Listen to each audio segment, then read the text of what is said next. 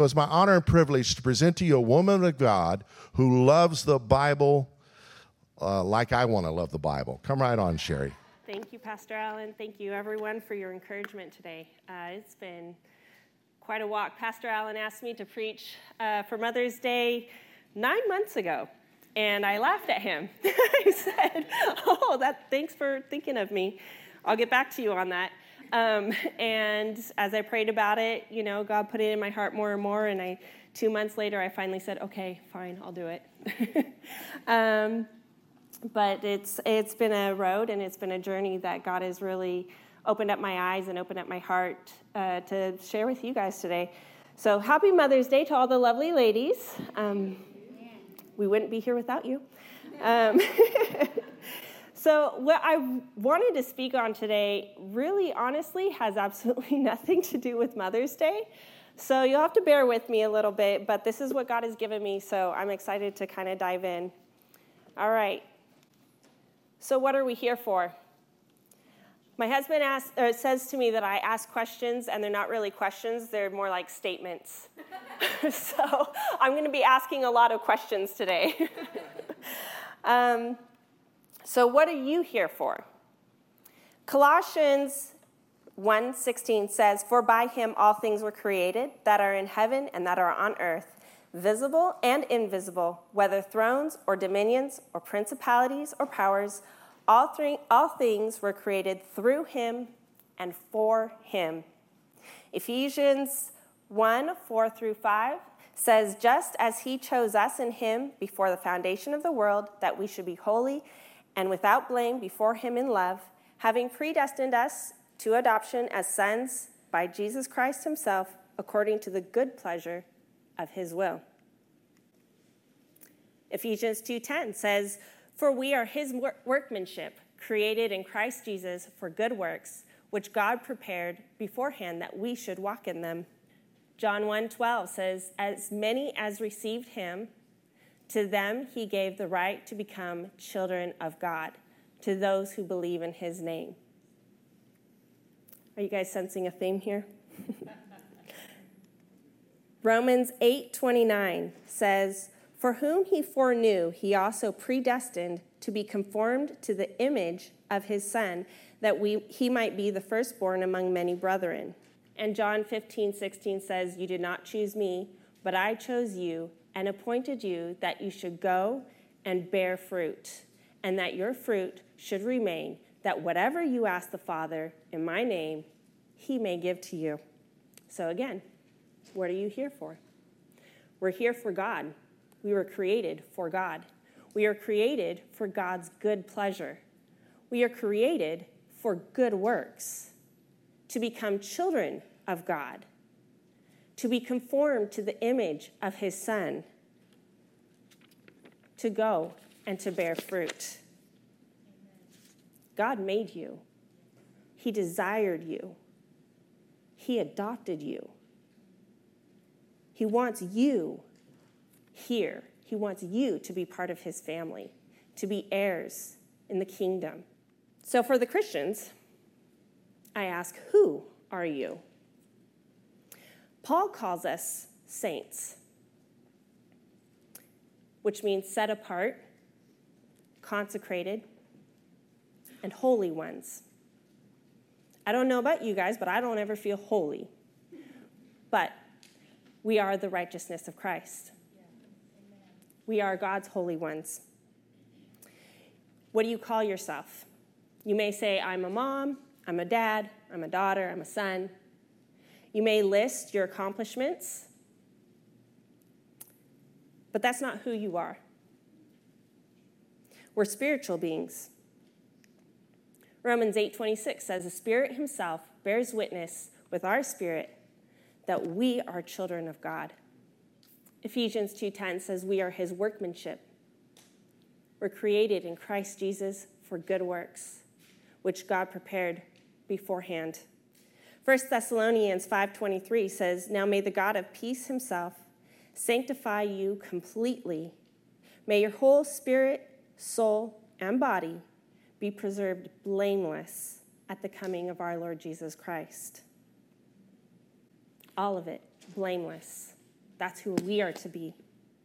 When it says in Ephesians that we are his workmanship, the word workmanship is the Greek word poema, and it means skillfully, cleverly, and artfully crafted. That's you. You are skillfully, cleverly, and artfully crafted by God. It's where we get the word poet.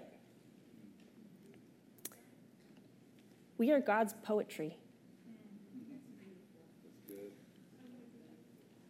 If you look at yourself in the mirror and you say, I don't like this, I don't like that, I wish I had this, I wish I had that. I think women, we do that too much. But we're God's creation. He made us the way that we are for a reason, for a purpose, for his purpose. Not for our own purpose, but for God's purpose. When God created the universe, every plant, every animal, all of creation, all the beautiful waterfalls that we see, butterflies, fishes, rainbows, he said, this is good. He looked at it, he said, this is good. But when he created mankind, he said, you are very good. He didn't make a mistake when he created you. He created you with purpose.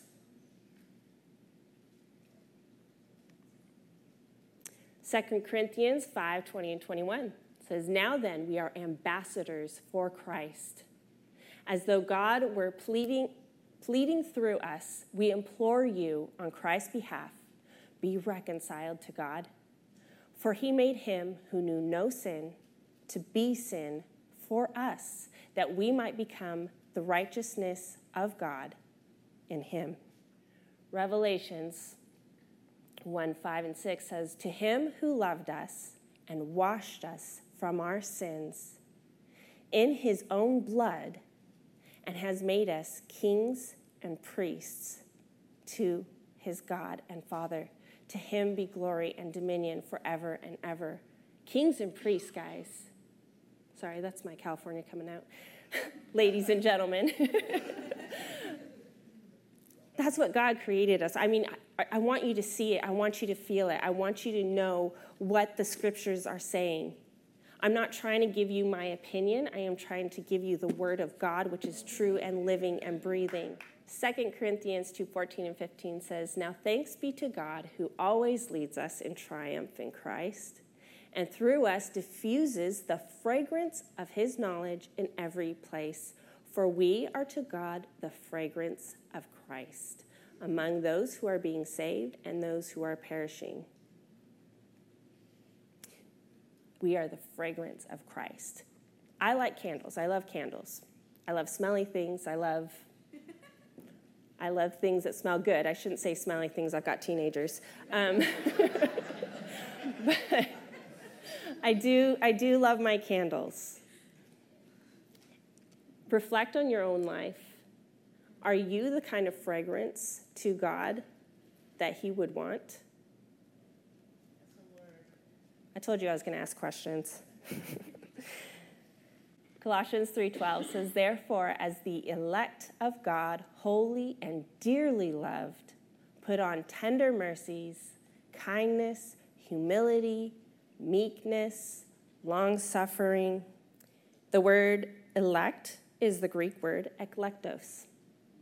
It means chosen, handpicked, and selected for a purpose. That's you. You are hand-chosen by God to be holy, to be kind, to be humble, to be meek, to have long-suffering. I'm not trying to say that there's a bunch of rules that you need to follow. It all begins with love and ends with love. That's right. It begins in Christ Jesus and the love that he gave to us, the love of him to sacrifice his entire life, and the love that we are to have for everyone else. Ephesians 2:19-22 says, "Now therefore you are no longer strangers and foreigners, but fellow citizens with the saints and members of the household of God, having been built on the foundation of the apostles and prophets, Jesus Christ himself being the chief cornerstone, in whom the whole building, being fitted together, grows into a holy temple in the Lord, in whom you are also being built together for a dwelling place of God in the Spirit."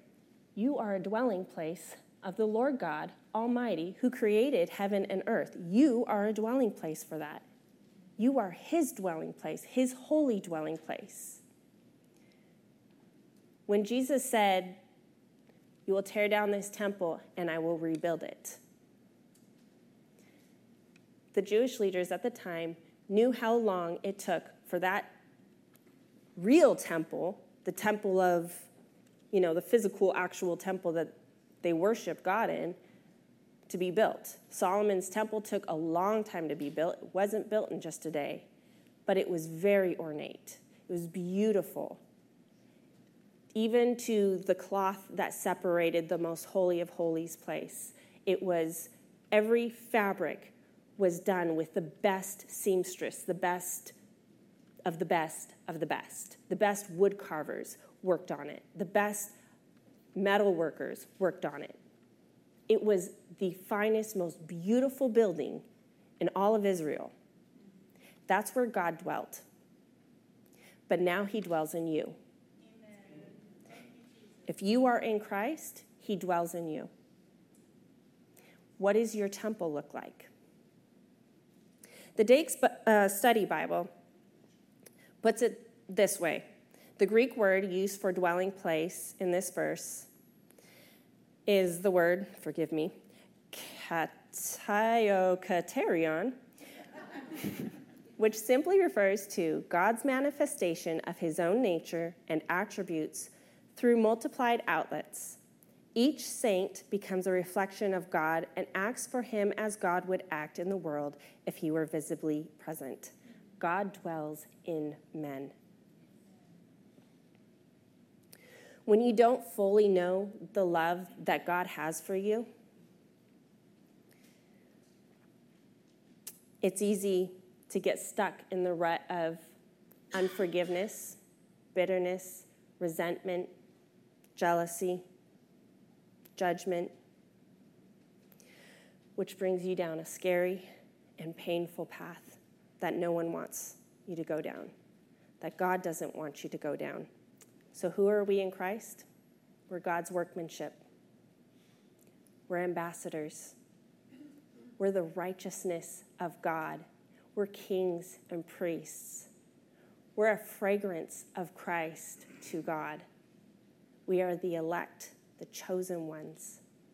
We're a dwelling place of the Spirit of God.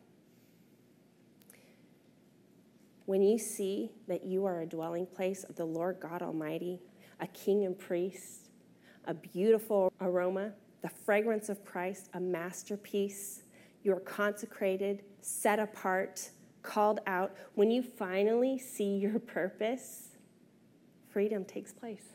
Romans 8:1-2 says, "There is now, therefore, no condemnation to those who are in Christ Jesus, who do not walk according to the flesh, but according to the Spirit. For the law of the Spirit of life in Christ Jesus has made me free from the law of sin and death." So if you're looking at your life and you say, "But I've done this, but I've done that," I'm not worthy to be used by God. I've made this mistakes. I am making these mistakes. Repent and turn back to God. Amen. When you repent and you turn back to God, there is no condemnation. There's no more of that looking back and saying, "Woe is me, I did this. I made this mistake." We've all made mistakes. None of us are worthy. None of us deserve salvation. But God has freely given it to us. Amen. He said, "Believe in me, and you will be children of the God Most High." Amen. The law of the Spirit is freedom.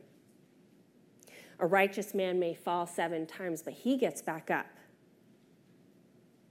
You are the righteousness of Christ, therefore you get back up. Amen. When you make a mistake, you turn back to God. You don't wallow in it.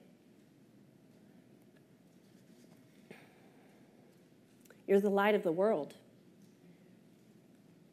A city that is set on a hill cannot be hidden, nor do they light a lamp and put it under a basket, but on a lampstand, and it gives light to all who are in the house.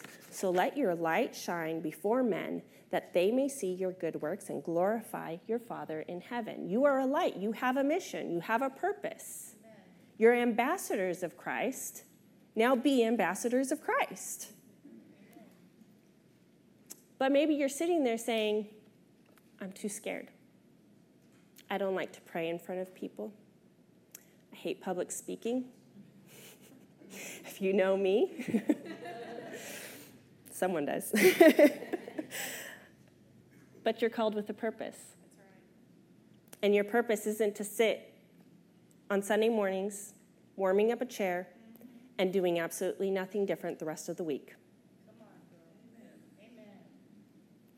So I've got an example for you of being immediately obedient. If you want to turn here, this is going to be my long thing that I read. Well, actually, I've got a lot. Sorry. I just wrote the whole Bible on this. I don't know. Acts 8:26 through 38, we're going to read about the story of Philip, one of Christ's disciples. And he was immediately obedient despite the inconvenience. When you're there, say amen. Okay. Acts 8:26 says, Now an angel of the Lord spoke to Philip, saying, Arise and go towards the south along the road what goes down from Jerusalem to Gaza. This is desert. So he arose and he went. So I kind of Googled it. 50 miles away is where he was told to go. Imagine walking from here to the DFW airport. That's 50 miles, guys. So when God said, go over here, and he did it, he didn't, oh, that doesn't make sense.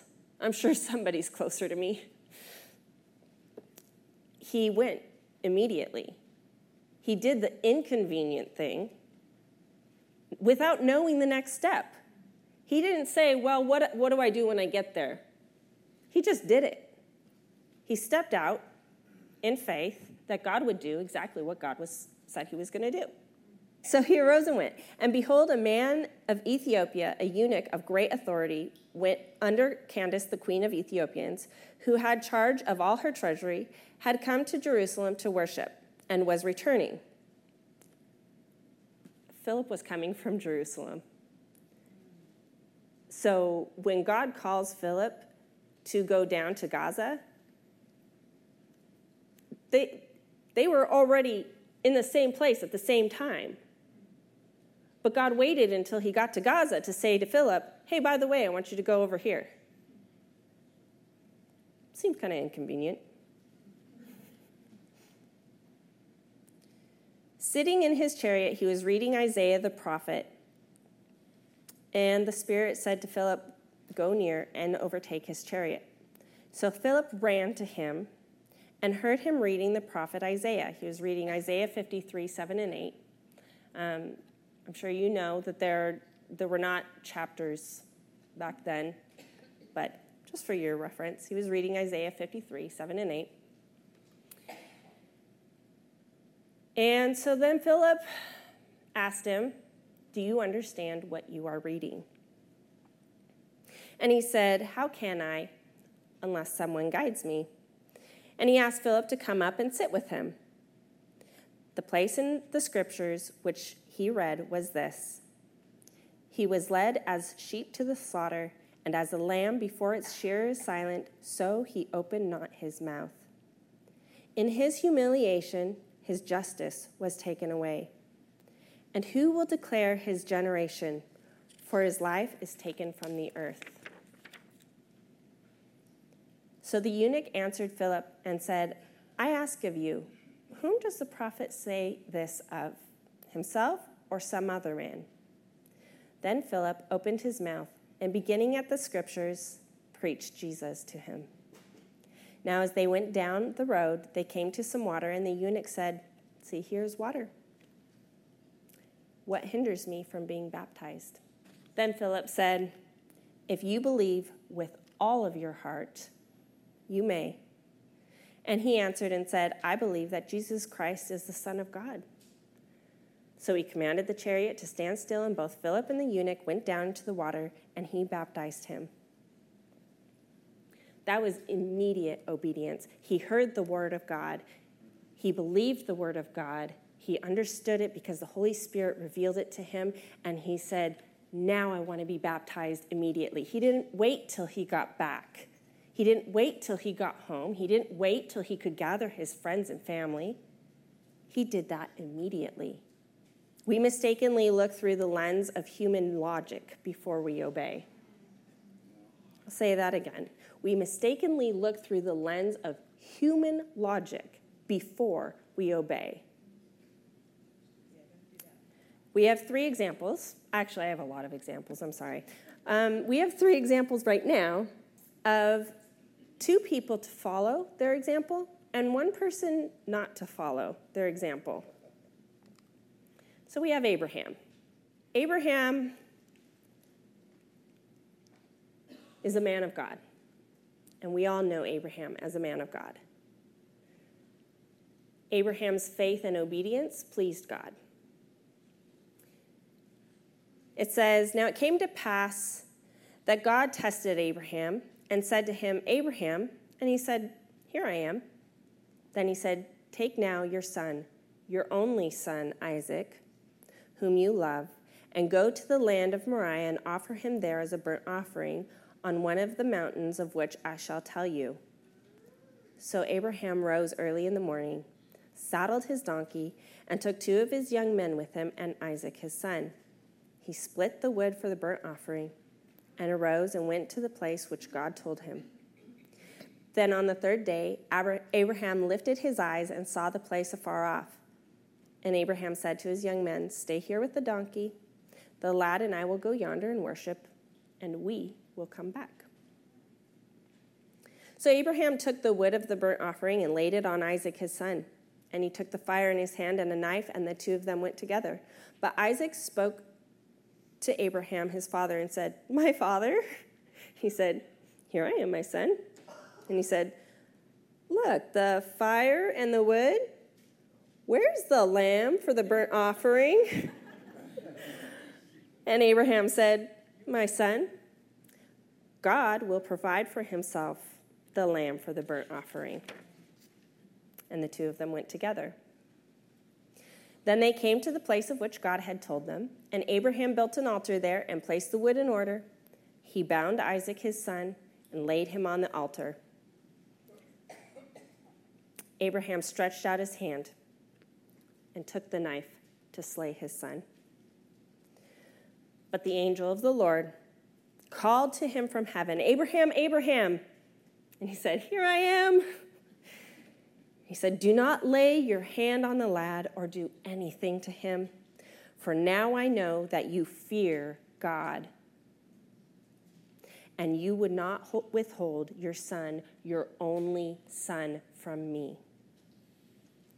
Then Abraham lifted his eyes and looked, and there, behold, a ram caught in the thicket by its horns.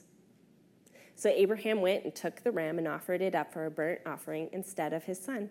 And Abraham called the name of the place, The Lord Will Provide. It is said, To this day, in the mount of the Lord it shall be provided. Then the angel of the Lord called to Abraham a second time out of heaven and said, By myself I have sworn, says the Lord, because you have done this thing and have not withheld your son, your only son, blessing I will bless you, multiplying I will multiply your descendants as the stars in the heaven and as the sand which is on the seashore, and your descendants shall possess the gate of their enemies. In your seed all the nations of the earth shall be blessed, because you have obeyed my voice. Immediate obedience. He obeyed when it looked like the worst thing. He waited so many years for his son. He trusted in God for his son. And yet when God said to sacrifice his son, he still trusted that something was going to happen, that his son was going to return down from the mountain with him. He trusted God completely, implicitly. Next, we have Joseph and Mary. Now, the birth of Jesus Christ was as follows. After his mother Mary was betrothed to Joseph, before they came together, she was found with child of the Holy Spirit. Then Joseph, her husband, being a just man and not wanting to make her a public example, was minded to put her away secretly. But while he thought about these things, behold, an angel of the Lord appeared to him in a dream, saying, Joseph, son of David, do not be afraid to take Mary as your wife, for that which is conceived in her is of the Holy Spirit. And she will bring forth a son, and you shall call his name Jesus, for he shall save his people from their sins. So all this was done that it might be fulfilled which was spoken by the Lord through the prophet, saying, Behold, the virgin shall be with child and bear a son, and they shall call his name Emmanuel, which is translated God with us. Then Joseph, being aroused from his sleep, did as the angel commanded him, and took to him his wife. He did not know her until she brought forth her firstborn son, and he called his name Jesus. Joseph didn't wait to have a wedding prepared. He didn't wait till it was convenient. He didn't wait until the right time. He was immediately obedient. Okay, so now on to Moses. I think we've seen two great examples, right? Immediate obedience.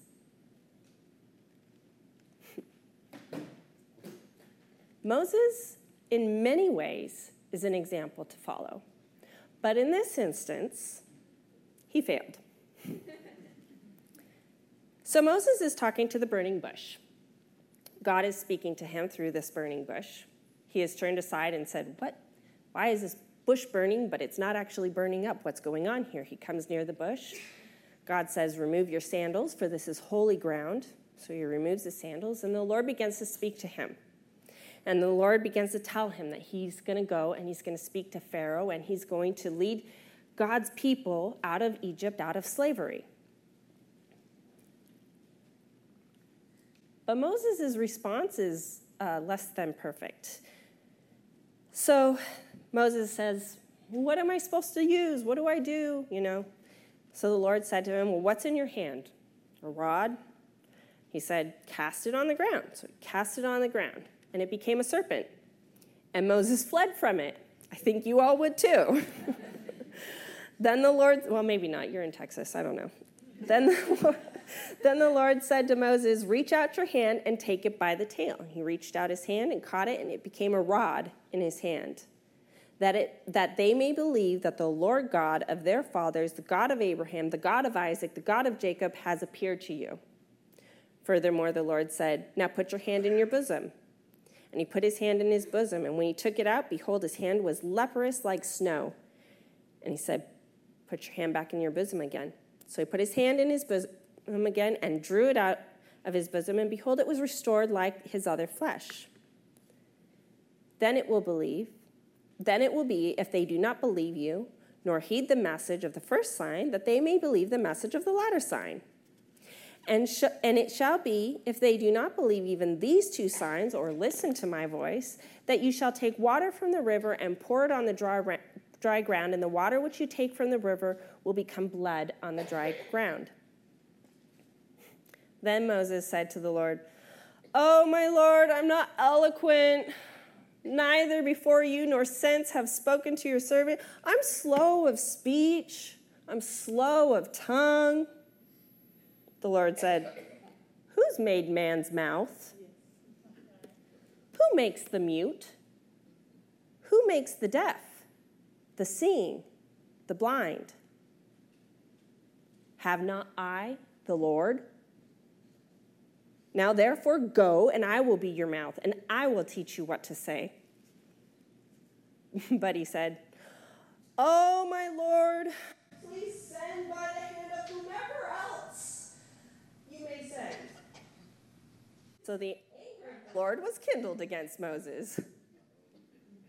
That's not a good thing. That's not a good place. You don't want to be there. And he said, is not Aaron the Levite your brother? I know he can speak well. And look, he's coming out to meet you. When he sees you, he'll be glad in his heart. Now go speak with him and put the words in his mouth, and I'll be your mouth with his mouth, and I will teach you what you shall do. And so he shall be your spokesman to the people, and he himself shall be as a mouth for you, and you shall be to him as God. And you shall take this rod in your hand with which you shall do the signs. So Moses so upset God that if you look in the next couple verses, God was going to take Moses out. You don't argue with God and you don't make excuses with God. The fear of the Lord that Abraham had when he went to sacrifice his son is the kind of fear that we need to have. Obedience without questioning or making excuses. So then it came to pass on the way at the encampment that the Lord met Moses, met him, it says him, and sought to kill him. Then, this is in verse 24. Then Zipporah took a sharp stone and cut off the foreskin of her son and cast it at Moses' feet and said, surely you're a husband of blood to me. So he let him go. Then she said, you're a husband of blood because of the circumcision. We see here that Zipporah's obedience is what saved the life of Moses. Some scholars will say that it wasn't Moses, it was Moses' son that the Lord sought to kill. I don't know. I'm not smart enough to figure that out. But either way, Zipporah's obedience is what saved the life. Her obedience to the covenant that Abraham had with God, her obedience to what Abraham's immediate obedience was. Without Abraham's immediate obedience, we wouldn't have the covenant that we have. It's all because of people's immediate obedience to God. So I have 3 more examples. 2 of which to do, and 1 not. We have Paul. Paul firmly believed what he believed before he was changed, before he was revealed Christ. Before he had the understanding, he believed the Torah, he believed what the Jewish leaders of Jesus' time believed, so much that he was willing to kill for it. He was willing to murder for his beliefs. It is a very strong conviction. And he did this thinking that he was right with God, thinking that that's what God wanted of him. Complete ignorance. He firmly believed it. But when Christ showed up, he completely changed what he thought was so right. He didn't say, well, I'm going to hold on to this little thing over here. He completely changed course and can you imagine when he knocks on the door of the people that he had been persecuting? Hey, I know I was going to kill you last week, but I'm not now. So he completely changed. Noah was called to build a giant boat. And that's really weird. When it hasn't rained, we don't even know what rain is. It's a little odd. And you want it to be how big? And I've got to provide for my family, God. And, I can't do this by myself. But he did it. And he built a massive boat. And God wanted all the animals to be on that boat. He didn't say, so what do you want me to like start collecting them now? Or like, how do you, he just had faith. He had faith that God would do what God said he would do. He had faith to do what God said to do. And then we have Jonah. So Jonah is not known for being a prophet in the best light. He is known for his bitterness. He is known for his disobedience. He is known for running away from God. God told Jonah to go preach to his enemies, to Jonah's enemies, and preach the love of God and tell them to turn from their sin. And Jonah said, nope, not going to do it. Send someone else. And God said, no, I'm sending you. I'm sure someone else could have done it. But God wanted to work in Jonah's heart. And so Jonah gets on a boat and tries to run away. But, if I've learned anything this last couple of weeks is that animals are obedient to God. More than humans. We've had our dogs run away, and we had our cat take off, and I am not even kidding. Within hours of my husband and I praying for our animals to come back, guess what? They came back. They listened to God. We take our time sometimes, and we forget. So how would you like your legacy to be that of running away when God has told you to do something? God still used Jonah and still turned the heart of those people back to him. He changed an entire race, of people. Even though Jonah was trying to get out of it. He's going to use you. You think you can run from God? You can't. God's going to use you to be his mouthpiece, to be his ambassadors. That's what you're called to do. That's what you're supposed to do.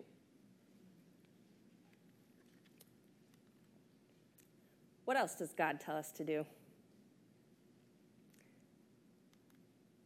Isaiah 41:10.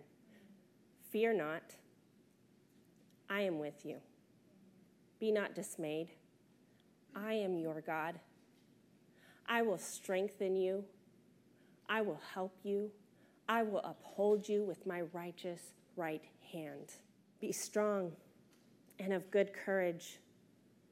Do not fear, nor be afraid of them, for the Lord your God, he is the one who goes with you. He will not leave you or forsake you.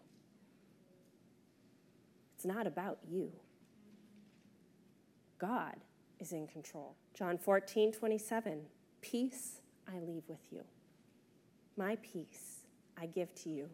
Not as the world gives do I give. Let not your heart be troubled, neither let it be afraid. For he himself has said, I will never leave you nor forsake you. So we can boldly say, the Lord is my helper. I will not fear.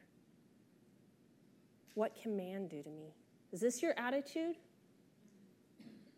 Is this how we go about our day? I will not fear. I am not afraid.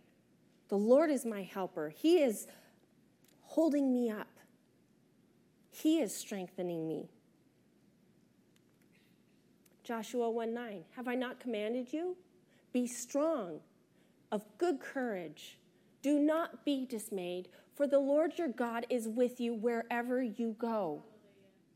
Finally, my brethren, be strong in the Lord and in the power of his might. Put on the whole armor of God, that you may be able to stand against the wiles of the devil. So, but why shouldn't I be afraid? Psalms 23:4 says, even though I walk through the valley of the shadow of death, I will fear no evil, for you are with me. Your rod and your staff, they comfort me. 2 Thessalonians 3:3. But the Lord is faithful, who will establish you and guard you from the evil one. Psalms 18:1 and 2. I will love you, O Lord, my strength. The Lord is my rock and my fortress, my deliverer, my God, my strength, in whom I trust, my shield and the horn of my salvation, my stronghold. The word horn is used for mighty. He is our mighty salvation. Psalms 84:11. For the Lord God is a sun and shield. The Lord gives grace and glory. No good thing does he withhold from those who walk uprightly.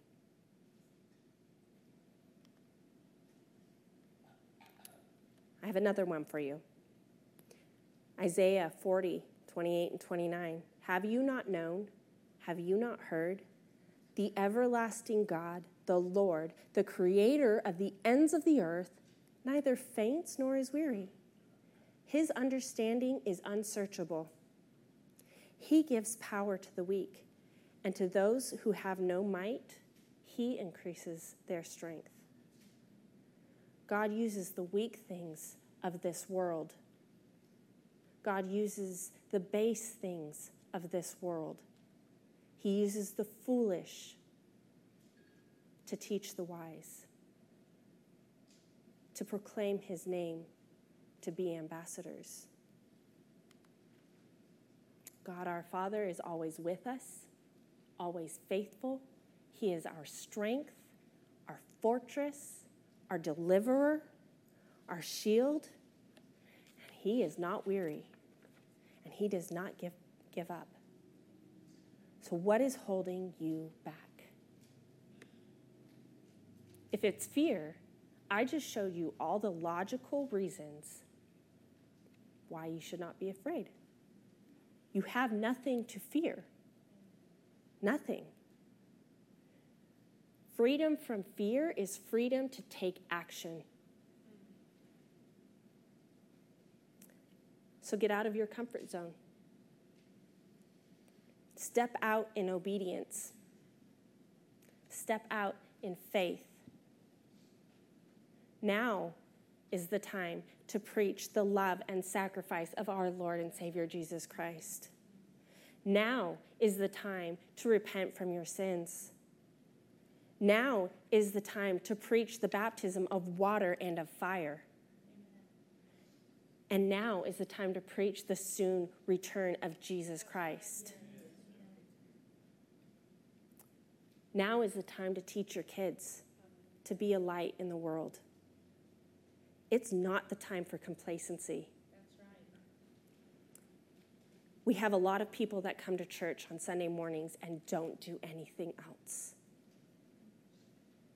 20% of the people inside of the church do 80% of the work. There are food banks in Fort Worth that have no volunteers on Sunday mornings because everybody's in church. I'm not trying to get down on you guys or beat you over the head, but we need to be out there. Is Jesus really, truly Lord of your life? Have you truly given up everything to follow him? Are you willing to do what the disciples did?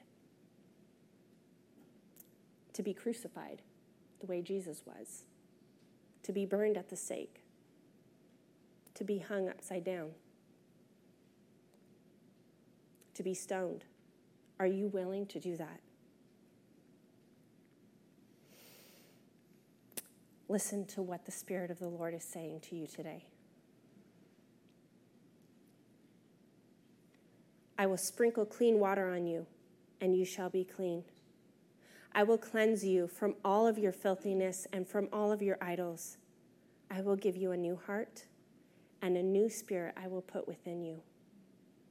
I will take the heart of stone out of your flesh, and I will give you a heart of flesh. I will put my spirit within you and cause you to walk in my statutes, and you will keep my judgments and do them. So, Mark 10, Jesus is walking along, and I'm going to have to just kind of go off of my memory because I do have a Bible here. I guess I could do that. Look at that. All right, let's go to Mark 10. I hope you guys had a good breakfast.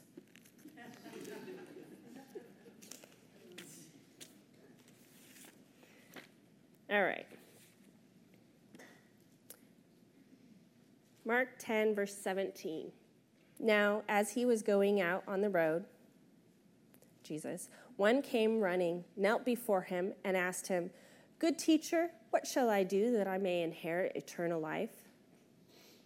So Jesus said to him, "Why do you call me good?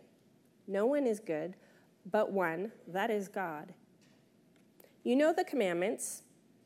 Do not commit adultery, do not murder, do not steal, do not bear false witness, do not defraud, honor your father and mother." And he answered and said to him, "Teacher, all these things I have kept from my youth." Then Jesus, looking at him, loved him and said to him, "One thing you lack. Go your way, sell whatever you have, and give to the poor, and you will have treasure in heaven. And come, take up your cross, and follow me."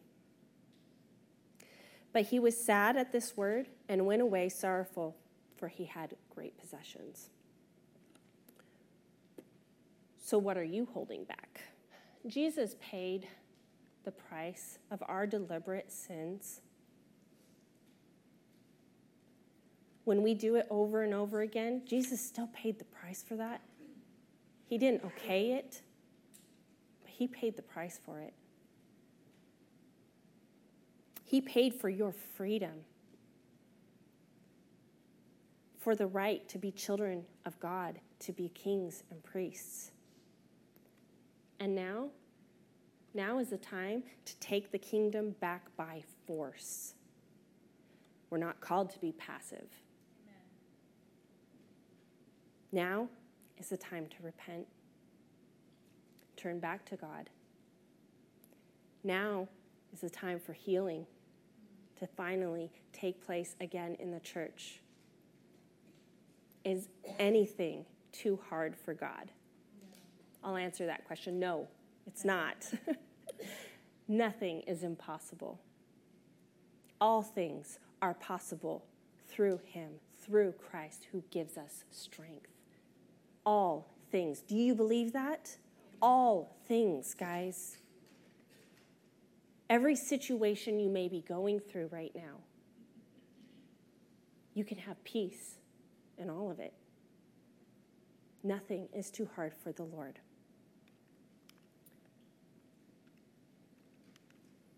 2 Corinthians 3:17 through 4:1 says, "Now the Lord is Spirit, and where the Spirit of the Lord is, there is liberty, there is freedom. But we all, with unveiled face, beholding as in a mirror the glory of the Lord, are being transformed into the same image from glory to glory, just as by the Spirit of the Lord. Therefore, since we have this ministry, we have received mercy, and we do not lose heart." The glory of the Lord is upon you. It's within you. Nothing is too hard for God. Think about what he's done for you. Not only did he give up his only son for you because he loves you so much, think of what he's done in your life. He didn't have to do anything else.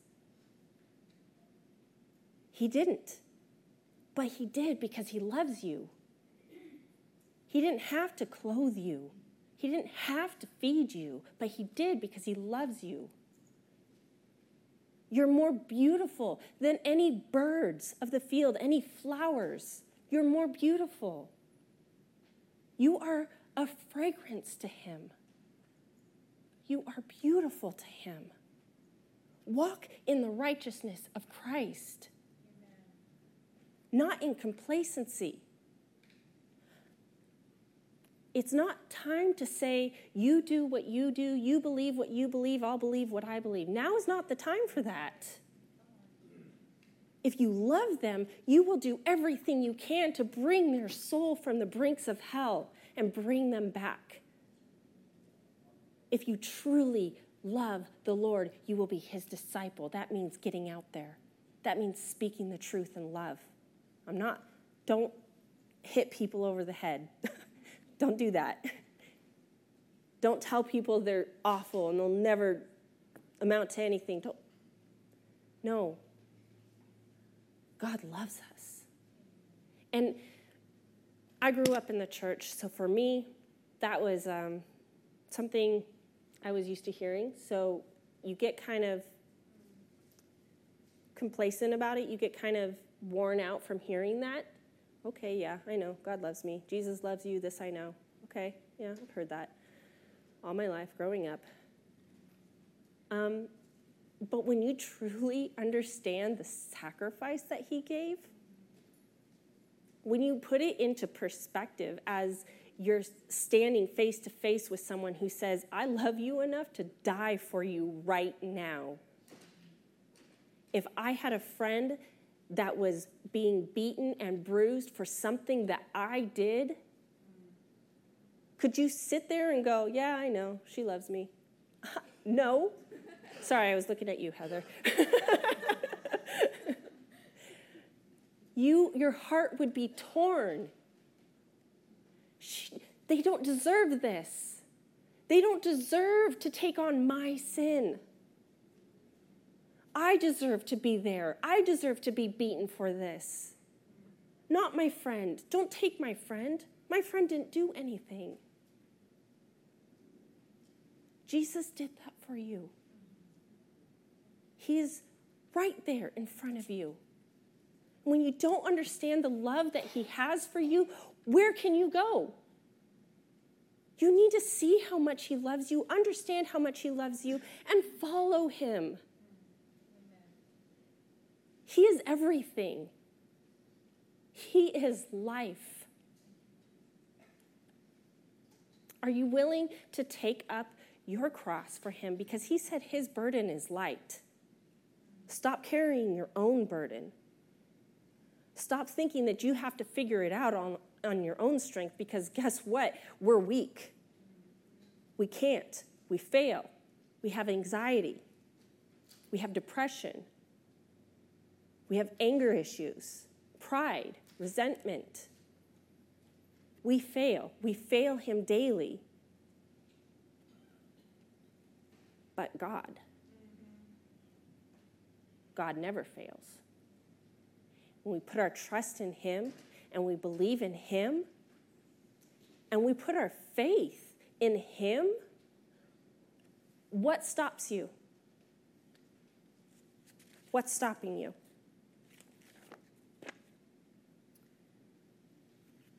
Are you willing to die for him? But the harder question is, are you willing to live for him?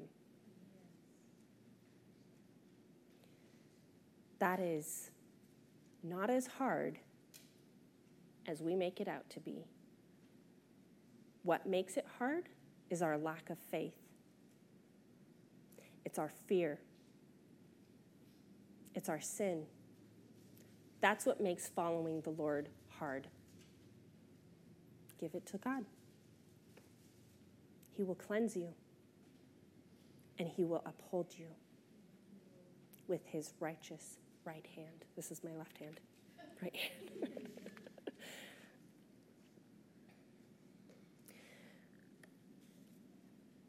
I want so badly to see freedom in this church. I want to see people healed, freed, and living for Christ the way that they know they should.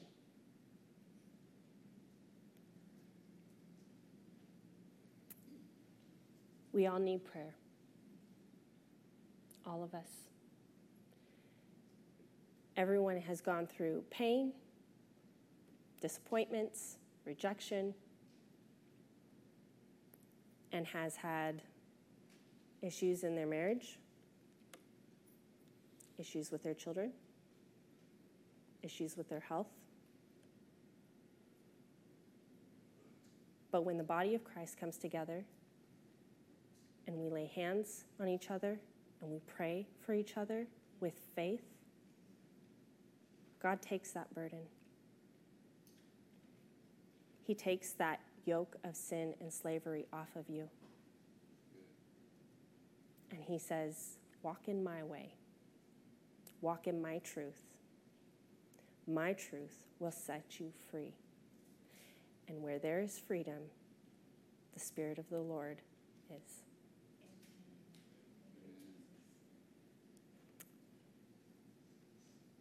I would like the worship team to come up.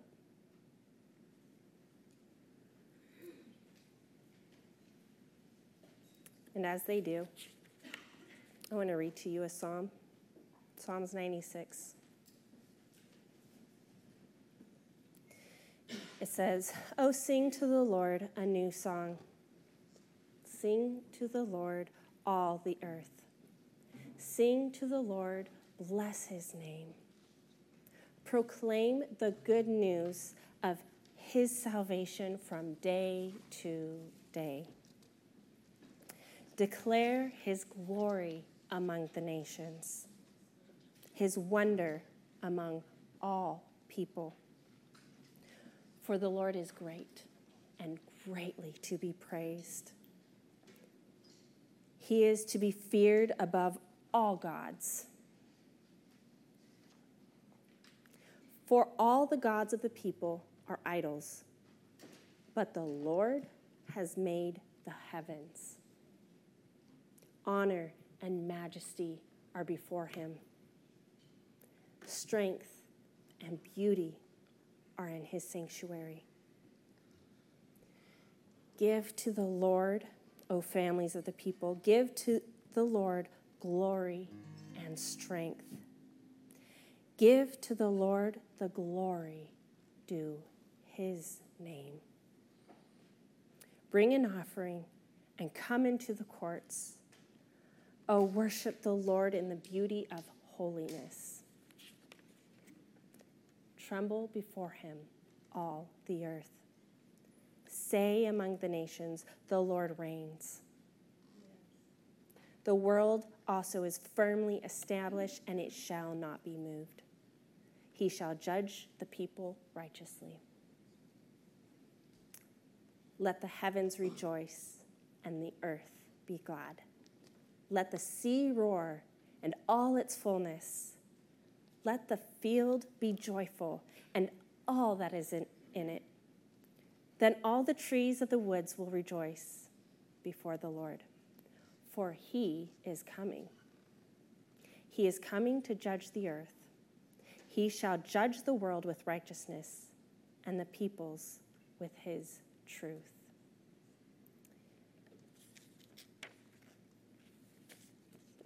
The Lord is our Savior. He is our peace. I want freedom for every person in this place today, and that comes from God.